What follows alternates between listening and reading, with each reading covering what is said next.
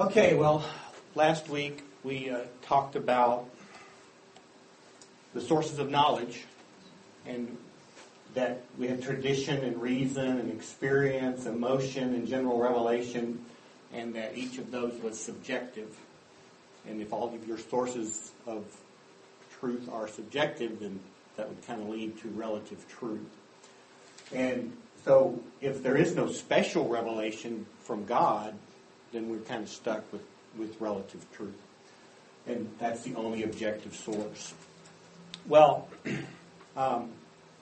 this week, if we make this claim that our revelation is from God, it's objective, then we need to be able to back that up. So this week what we're going to do is we're going to talk about that. But before we get going, I want to talk about apologetic systems. I'm just going to let Phil take over from here. The first one is called evidentialism, or true total rationalism. And this is the view that a person can arrive at the truth purely through reason and observation, things like that.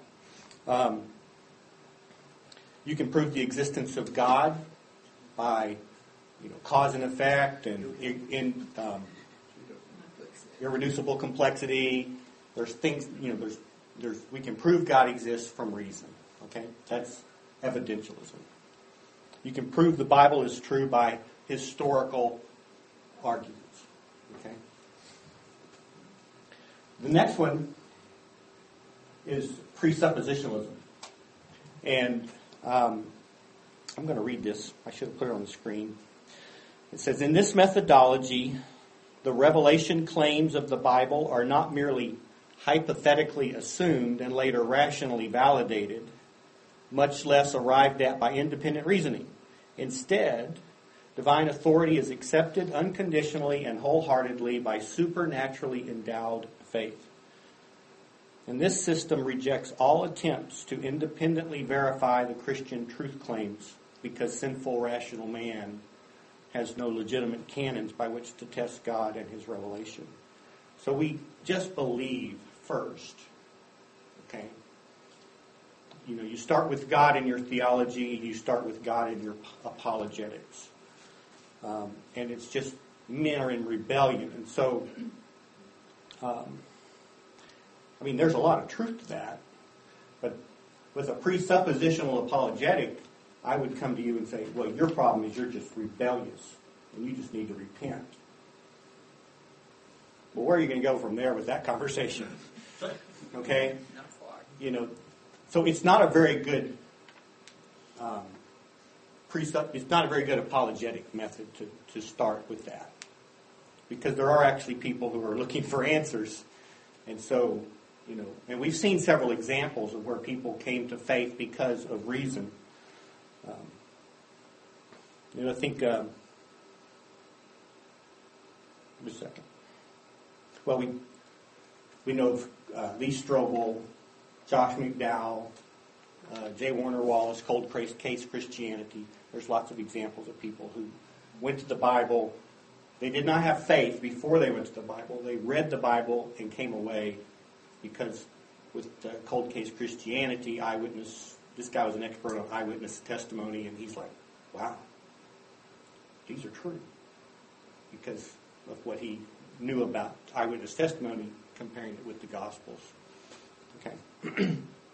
So, these are the two main camps that people fall into. But, as usual, some people can't decide, so they straddle the fence, and they're a little bit of both. And this is the view that recognizes that we have presuppositions. I believe in the Bible, or I believe in God, but I verify my beliefs with facts. Okay? So, that makes sense? One is all about reason. One is you start with faith, and it basically everything flows from that. And then the third one is you recognize that we have bias, and then we try to verify it rationally through experience and the things we talked about last week. Captain? Yeah. when faith came into my life, I, for some reason, I believe in the Holy Spirit, that I accepted the Bible as being entirely inerrant, completely correct and consistent. And it was a big change from before. And you went from not believing in the Bible at all, yes, to believing in the Bible and all the way within and with the crazy conclusion, if I couldn't believe the Bible, there's nothing in print that I could believe. And is that presuppositionalism? It depends on maybe how you arrived at that conclusion. It just happened. It just happened. I think it's the divine work of the Holy Spirit. Well, I agree. And it's real hard in this course to not... I don't want to discount the work of the Holy Spirit. Yeah, and I don't want to take a lot of time on this. I'm sorry. But that's okay. I'm just saying, this is a heavily rational course. We're using a lot of facts, a lot of reason. And I've tried to lay the groundwork because we can't let it just be my feelings against your feelings. Right. My mama told me versus your mama told you. Okay? So, if that's all we got, then what's true for me is true for me, and what's true for you is true for you. And so we're focusing on the rational, but we got to remember the Holy Spirit's always got to be the one working. He's the one that's good. He may use the rational with one person. He did not use the rational with you. Correct. He might use a dream with the Muslim, and we hear that from our missionaries. That happens all the time. So he's got various methods, and hopefully, if we're trained in this and we have conversations with people, he can then let us be part of that process of conversion. 1 Corinthians 2:14 says that the unbeliever does not receive the things of the Spirit of God, for they are foolishness to him. Okay. Some people will point to doubting Thomas. Jesus said, "Blessed are you because you believe because you see," or he says, "You believe because you see." But blessed are those who believe and did not see. Mm-hmm. Now, is that an argument that we have blind faith? How would you answer that?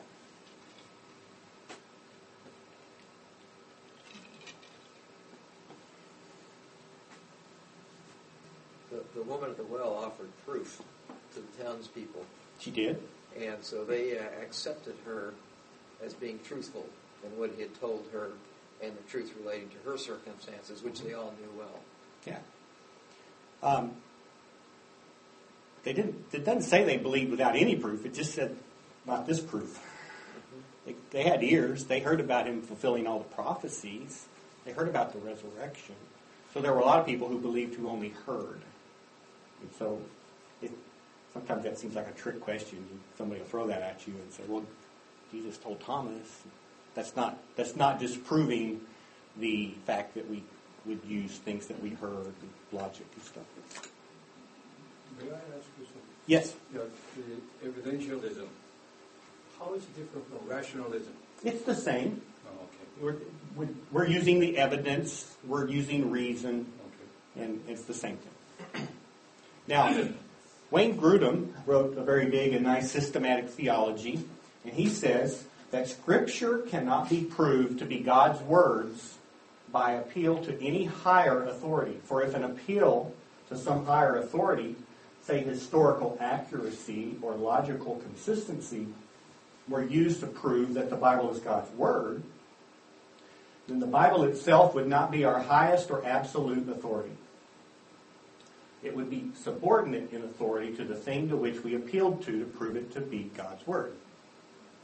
So he's saying we just got to believe the Bible because the Bible is the ultimate authority, and we don't use reason to make sure the Bible is true. Is that what he's saying? I was real concerned when I read that. As I'm sitting here going, I'm about to come up with 10 reasons why we can believe the Bible is true. And he's saying, well, we can't use them because then they become above the Bible. Right? So we can, class is over.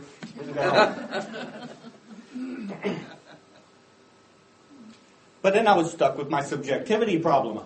the Mormon's going to say my whatever Book of Mormon is true because it says it is, and the Muslims are going to say, well, the Quran is true because it says it is. And so I was kind of in a quandary, and I kept reading. And then he says on the next page, ultimately, the truthfulness of the Bible will commend itself as being far more persuasive than other religious books. It will be more persuasive because in the actual experience of life, all of these other candidates for ultimate authority are seen to be inconsistent or to have shortcomings that disqualify them, while the Bible will be seen to be fully in accord with all that we know about the world around us, about ourselves, and about God. I think he just contradicted himself from the previous page. Yes. But what's he doing here? What test is he using to validate that the Bible is true? He's using experience. Yeah? He's using logic and the consistency. Yeah? Yeah, the things we talked about last week. Experience, logic, and practice. Is there a difference between proving and validating? There might be. I don't know how to draw the line. But he's saying the Bible is validated by the fact that it matches reality. And we talked about that. The inner world that's so important to humans is explained in the Bible, but not in anything else. But if you don't start from the other point, and you use What this point? before, If if you you don't- don't start from the point he did before, then these things, I think, validate and Yeah. prove are much different. Okay. One says I start from this point. One says I don't start from that point and come at it from my own. Right? So Okay. if we take it at face value, or faith, and then say, okay, well, if this is what's true, then I validate it through my experience. Mm-hmm. Right? Because I could be a Muslim and take the Quran as true, but then I see, wow, maybe it isn't because my experience doesn't validate it. I think it's either putting yourself above or below. Probably. Does that make sense? I think you're right. I don't fully understand it. I read this stuff and I'm trying to simplify it, but I'm with you. It's Yeah. an unresolved tension. yeah. So what I guess this means is we can continue with the class. Okay. So is the Bible inspired? Maybe you grew up with parents telling you that the Bible is true. Okay. But the Hindu kids told their Hindu parents told their kids something different. What are some reasons that you believe it's inspired? My parents told me. I have a good feeling in my heart. But other people, the Mormons, we talk about that. They have a good feeling in their heart too. It changed my life. So did the 7 Habits of Highly Effective People. These are not proofs. These are important, I think, but they're not proofs. They're subjective reasons. So the first reason is self-attestation. The Bible says it's the Word of God. Thus saith the Lord is all through Hebrews 1:1, 2 Timothy 3:16. All Scripture is inspired. So what's wrong with that argument, though? Self-serving. Self-serving or circular? The thing that said it's proving. Begging the It's question? proving itself. It's proving itself. Yeah, it's not really proof, but if it didn't make the claim, we wouldn't be having the discussion. Okay, so that's kind of it's one of the important things, but it's not a real proof because any book could claim to be. But if it didn't claim to be, we wouldn't try to be figuring out if it really was. We're not sitting here trying to figure out if Huckleberry Finn was inspired by God because it doesn't claim to be. So, some things that are proof is uniqueness. There's 66 documents written over 1,500 years. All the books fit together, tell a unified story. It's been critiqued more than any other document, but it stood up to all the criticism and the test of time. Continues to be the most read, most translated book. So, anyway, that's an important feature that there's nothing else like it. It's unique. We forget, I think, too, that it's 66 different books. We buy it all leather bound together. We call them the Gospels, and then we get upset because Matthew said there were 2 blind men and Mark said there was one. We go, oh, is there a mistake? Okay, maybe only one did the talking, and so, he's describing it differently. We're going to talk about some inerrancy things in the end, but if I'm raking leaves and I see the 2 kids come up to Lori through the window and I see Josiah say, "Can we play Age of Empires?" then I could tell you that, you know what, the kids just came up and asked Lori if they could play Age of Empires. Or I could tell you that Josiah just came up and asked Lori if they could play if he could play. Both are true. There's no conflict. It's just the perspective. So that kind of thing goes on. Another one is unique honesty. All the failures of Abraham, Isaac, and Jacob and everybody else are just laid out for everybody to see. And when we were having a Bible study in our neighborhood, my neighbor who didn't know anything about the Bible was going, "These people are really bad. I thought that they were saints." And she was just flabbergasted. But that's an opportunity to go, we're not worthy. God uses us through His grace. Okay, but that was just a surprise to her. And if you read ancient Near Eastern documents about the Assyrians, they're just doing great as a society up until they just disappeared. Well, what happened? They never record bad decisions. They never record lost battles. The Bible is honest in its retelling, where other ancient documents are not. Prophecy. I think one of you mentioned that once before. The fact that the Bible tells the future events and they came true is a huge proof. And in Isaiah 41, God says that. He says, "Present your argument, says the Lord. Produce your evidence, says Jacob's king. Let them produce evidence. Let them tell us what will happen. Tell us about your earlier predictive oracles so we may examine them and see how they were fulfilled. Or decree for us some future events. Predict how future events will turn out so we might know you are God's. Yes, do something good or bad so we might be frightened and in awe. Look, you are nothing and your accomplishments are non-existent. The one who chooses to worship you is disgusting."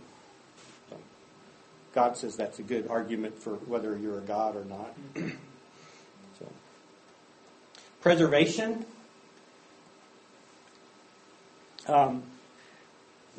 There are over 5,800 Greek manuscripts of the New Testament. We can compare them and get back to the original.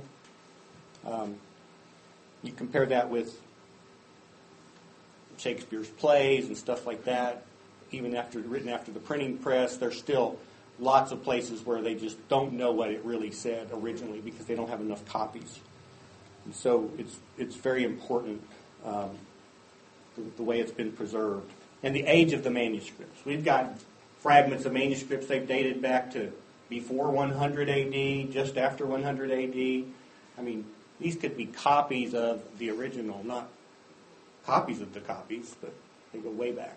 And so, which that's very important for understanding, was something changed later on? We can go back to the older ones and compare.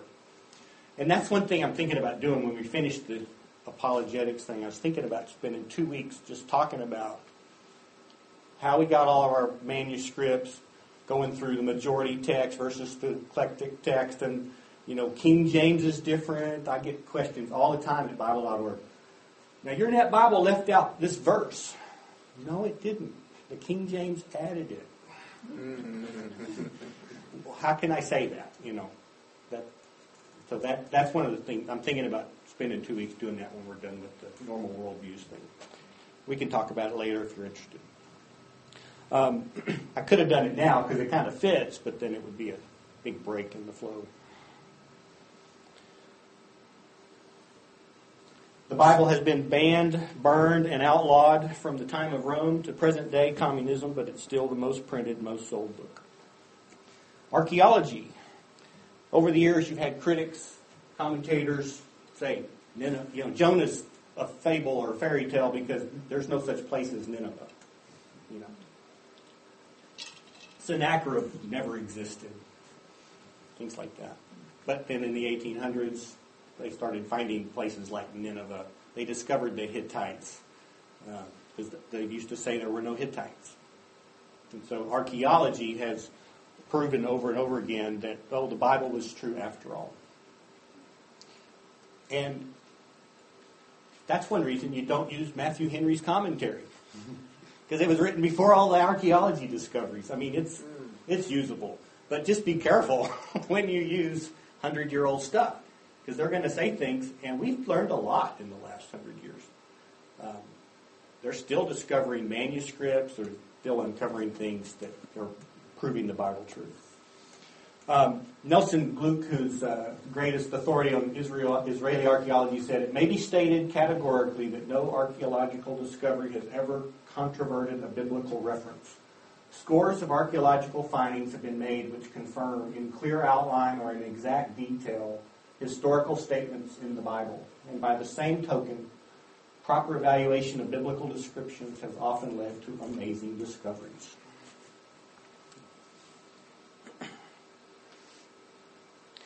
Historicity.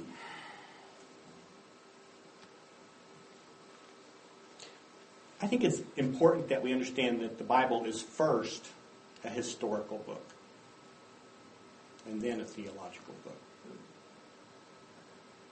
Because if the Bible wasn't true historically, then it wouldn't matter what it said theologically.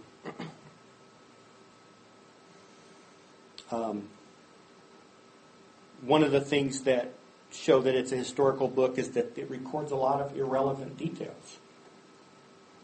It wouldn't really matter if it happened at the 6th hour or the 9th hour or all the little things that they throw in about the people if what it was trying to do was just give a theology and a list of, morality and rules and things like that. And I think that we need to remember that the Christianity would not fall if the Bible was not inspired, but it would fall if it was not historical. If Christ was not really raised from the dead, then we are most to be pitied, according to Paul. Extra biblical attestation.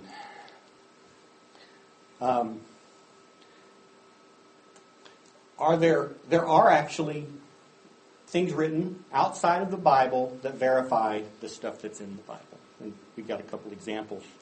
But what usually happens is people, they say, well, you can't believe the Bible because the Bible, people who wrote the Bible believed that.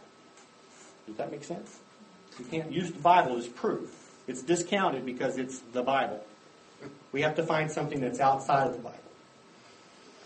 And Christopher Hitchens said, having no reliable or consistent witnesses, anything like the time period needed to certify such extraordinary claims, we are finally entitled to say that we have a right, if not an obligation, to respect ourselves enough to disbelieve the whole thing. And Douglas Wilson wrote an answer to that. I can't remember what book that was from. God is Not Great. So Douglas Wilson wrote a response, and he said, "This is yet another hidden assumption. Hitchens wants reliable or consistent witnesses, but if there were witnesses to Christ's resurrection who did not then follow him, in what sense can they be called reliable? And if they did follow him and added the voice of their witness to the 500 who saw the risen Lord, this would give Hitchens a basis for dismissing them. They are obviously partisans now." In other words, he wants an objective witness, the kind who would testify that Jesus rose from the dead while refusing at the same time to worship him. But that kind of objectivity is not available when we come to the resurrection. Those who knew of the resurrection without corresponding faith in Christ had every motive to lie about it, and those who submitted to him as the Son of God would not be considered objective as far as Hitchens was concerned. I wish I knew this when I was going through German history class at Texas A&M, because I would have loved to say, "Hey, Prof, I can't believe this textbook that says that Hitler killed 6 million Jews because the author believes that Hitler killed 6 million Jews. I will only believe this if you can find me a book written by someone who didn't believe that Hitler killed 6 million Jews, but says that Hitler killed 6 million Jews. And, he would have said, you're an idiot. And I would say, but that's what you say about the Bible. Yeah. Anyway. And the fact that there were guards at the tomb who saw the moving of the stone and the angels were not and lied is a verification for this. Right. So you could even use that with the person that you're talking about.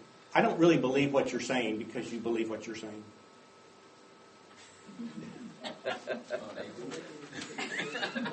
I need somebody who does. I need you to say what you said without believing what you. If somebody tries to pull that, well, we need some extra biblical proof. Then you don't even need to come up with any. Anson, how many authors use this? I've heard it before. I know he used it, but have you found others who use this argument, like doctrine? I can't. I've heard it a lot. I don't have a list of who I've seen say that or use that. But that's you can't use the Bible because it's the Bible and it's biased. And again, that's where, like I said, it's 66 separate documents. We just found all these. We just put them all together, but it's multiple witnesses. I think I skipped a slide. Julius Africanus, historian, he wrote, he said, on the whole world there pressed a most fearful darkness, and the rocks were rent by an earthquake, and many places in Judea and other districts were thrown down. This darkness, Thales, in the third book of his history, calls, as appears to me without reason, an eclipse of the sun. So, here's a historical document from some guy from the first century who's writing about things that happened. He's not talking about Jesus, but he's talking about stuff that happened at the same time, some of the cataclysmic events.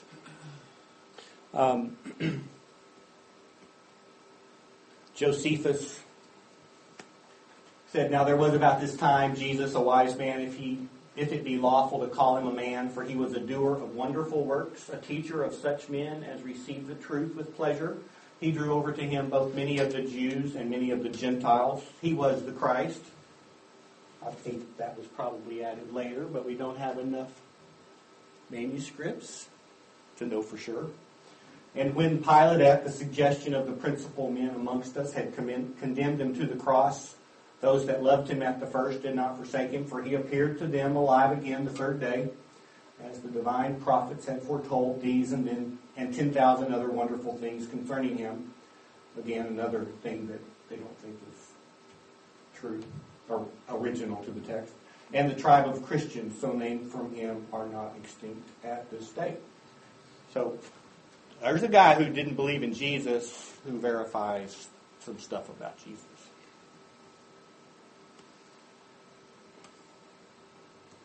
Testable extraordinary claims. I was having a conversation with someone. They said, well, why do you believe the visions of Joseph Smith? Why do you believe the visions of Paul, but you don't believe the visions of Joseph Smith? They both were visions. Well, the stuff that happened with Joseph Smith happened in a cave and nobody saw it. Nobody could verify it. It was all just his word. The stuff that happened with the apostles and Peter and Paul was done in front of hundreds of people. And so there was public knowledge of the things that happened.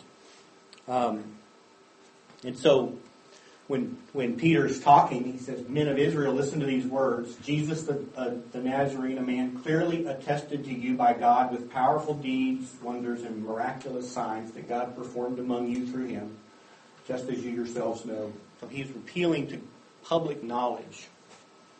And when Paul was defending himself, he was saying these things in his defense. Festus exclaimed loudly, you have lost your mind, Paul. Your great learning is driving you insane. But Paul replied, I have not lost my mind, most excellent Festus, but am speaking true and rational words. For the king knows about these things, and I am speaking freely to him, because I cannot believe that any of these things has escaped his notice, for this was not done in a corner.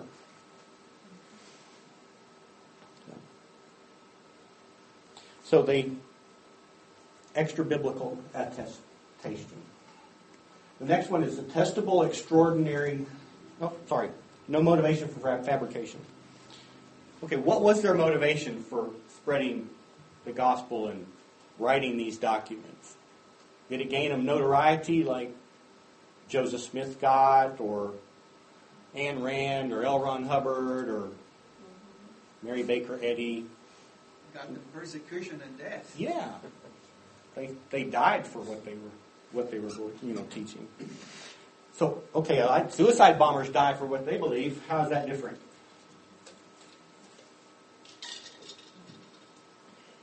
Does that make their stuff true?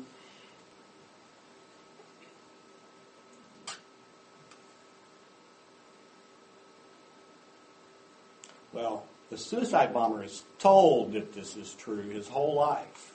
So he believes it's true. But these are the guys, they would have known that Jesus was raised from the dead or not. Okay? They weren't just taught something their whole life. They saw it happen. They were convinced. They would not have, 12 men, there's no way 12 men would have hung together with a lie and all died for it. They saw it happen. Especially they were Jews. Huh? They were Jews. Okay. Any thoughts before we move on to inerrancy? I think learn that list. You know, when someone said, "Well, why should I believe the Bible?" Well, because of this and this and this and this. You know, don't you sit there going, "Well, because my mama told me it was true." Okay, inerrancy. Atheists will often point out apparent errors in the Bible. Normally they will just say there are lots of errors, and when you say, show me one, they can't actually show you one. Okay, but there are places, like we just talked about, with the two blind men or the one blind man, and is that a conflict? And when you find apparent mistakes or contradictions in the Bible, it can shake people's faith. That guy Bart Ehrman that's going around causing all the problems right now, he used to be, I think, a seminary professor, and he saw something that he thought was a big mistake, and I think maybe it was the timing of the crucifixion or something, and he just threw it all away, you know. So sometimes, it's important that we understand, you know, what does inerrancy mean, and you know, what are some things that can explain apparent differences. William Lane Craig has a book that called Reasonable Response, Answers to Tough Questions on God, Christianity, and the Bible. It's actually a very hard read, but there was this one section that was pretty easy to understand. And he talks about the issue of inerrancy. And here are some of the reasons that he says things we need to keep in mind. Number one, we don't know all the facts. We mentioned it earlier, it's related to that archaeology thing. If the Bible says something like about Nineveh or the Hittites, and we have no record, well, we don't go, well, the Bible's wrong. You know, we can go, you know what? Maybe we just don't know everything yet. Maybe we're going to discover this thing later on through archaeology. Okay. Timing and calendar problems. I like to say this: they had different clocks and they didn't have clocks. Okay? You've got issues with when the day started with Romans, the Judeans, and the Galileans, and those were all different. You had Galileans, I think, doing Passover on Thursday night, and the Judeans doing it on Friday night. They didn't have clocks. They'd go, we'd say it's 10:30. They go, it's about 9 or it's about noon. And it might just be 10:30. Okay? I can't imagine having to make an appointment. And I say, I'll meet you at about 9. My aunt and uncle, when they were missionaries in South Africa, said they first got there and they said, oh, you're coming over when? Just now. And they'd get ready. And it'd be 7 or 8 in the morning or something. They'd show up at 7 or 8 in the evening. You said just now. No. We got hit. But you didn't come over for 12 hours. Well, that is just now. Well, what do you say when it's going to be, like, immediately? Just now.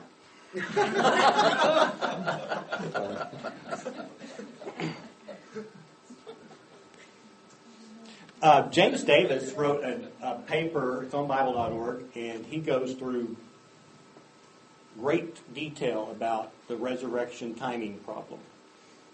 And so you should go read that, look that up. And he read it at the ETS convention in November. But he talks about a lot of this kind of thing.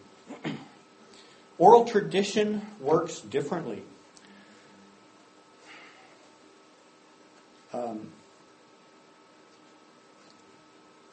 What does the Calvinist... Okay, let me start over here. I'm going to mess up the joke. What did the Calvinist say when he fell down the elevator shaft? I don't know. He got up, dusted himself off, and said, I'm glad that's over.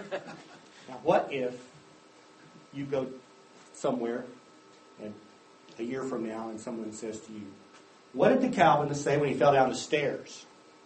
You say, I don't know. Well, he says, I got that over with, okay? Did they tell the joke wrong? One fell down the escalator or elevator shaft. The other one fell down the stairs.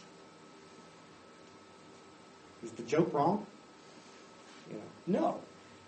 Okay, that's the way oral tradition works. So sometimes when things are told like that, that's the kind of thing that's going on. Ancient biography.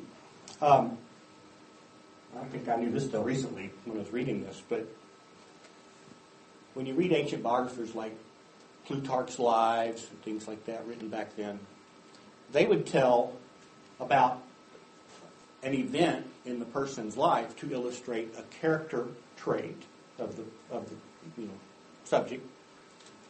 But they weren't really concerned about the timing of when the event happened. They might be putting together some thematic thing, and they said, "Oh, I need this event that illustrates this, and I'll just use that now." And so now you read in the Synoptic Gospels that Jesus, later in his ministry, cleaned out the temple. Right? You read in John, though, it looks like early in his ministry, he cleaned out the temple. Did Jesus clean the temple twice? Some people think yes. They do. Early and later. There's an early cleaning and a later cleaning. The only reason that they would think that was because they would be going, okay, John has it early, the synoptics have it late, I can't have a conflict. Maybe that's just the way it's part of that ancient biography. Maybe John wanted to talk about that character trait now, and he's not worried about chronology. Because it wasn't important back then when you gave a biography. So we really don't have to have 2 temple cleanings in order to deconflict the scriptures. It could just be a better understanding of ancient writing. Does that make you uncomfortable? Or does that help? Will that kind of reasoning actually, notify the inspiration? Would that what? That's a human reasoning. Mm-hmm. What you said is, two temple cleaning or one temple cleaning doesn't matter much. Because the ancient writing style.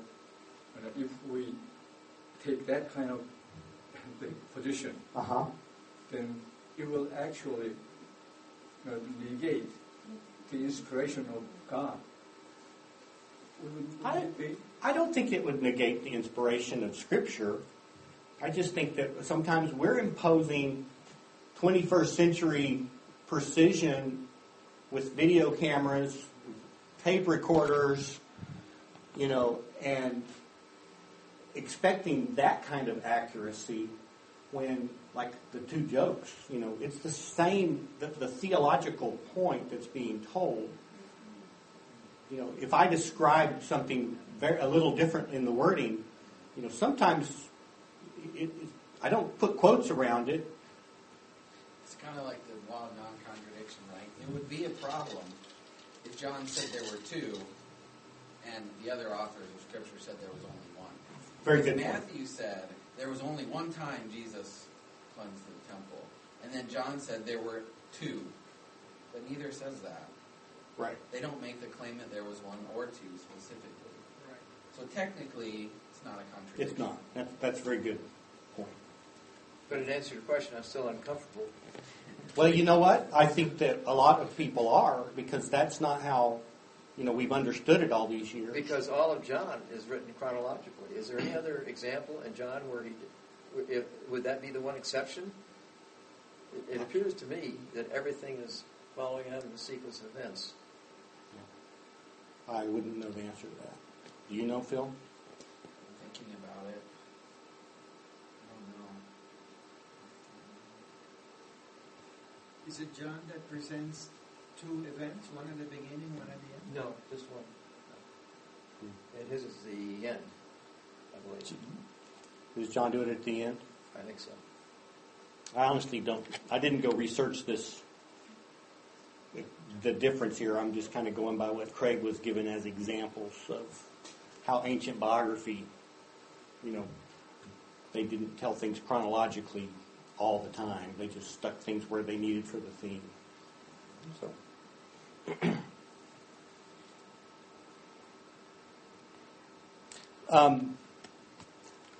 Eyewitness accounts, again, I mentioned this earlier, but the guy that wrote Cold Case Christianity was a cold case detective for LA or something. And so, we think that the Gospels are all together. We need to recognize that they're four separate eyewitness accounts. And if there are little differences in the telling of the story, that actually validates that they didn't collaborate and gives more proof that it's true.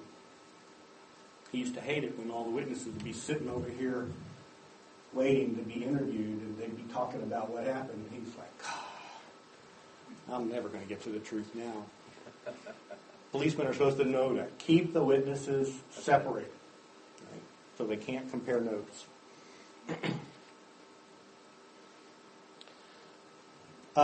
And what constitutes an error? If Jesus is telling the story about the mustard seed is the smallest of seeds, and it illustrates this or that, whatever, is that wrong? If we find a seed and we have a seed in America, I can just see Jesus. Well, now the smallest seed is going to be invented in a place 2,000 years from now that doesn't exist yet. Now, if that seed, he's dealing with the people and their culture and what they know, and he's using things from common experience to illustrate a point. And so, I've actually read or whatever, somebody was saying, well, the mustard seed's not the smallest seed. So the Bible's got errors, and that's not the point. If Jesus said the sun rose, or we could say that's an error because we know the sun doesn't actually rise, right? So, anyway, that's just kind of a brief summary of some things to keep in mind when you hear people say, "Well, there's errors." There's a lot of them can be accounted for by just looking at those reasons.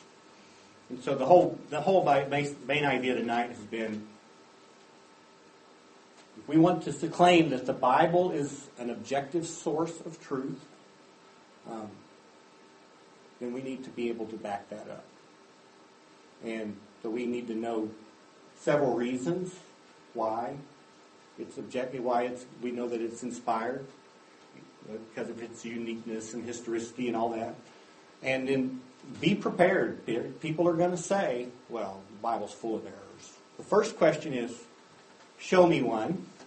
That'll pretty much end the conversation, because they can't show you one. They just are quoting from something they heard. Okay? But if they do actually try to show you one, then understanding some of these principles, you would say, well, let's go read that. Oh, okay. Oh, well, they didn't have clocks back then. Or they told oral tradition works differently. And so some of these can help in the conversation.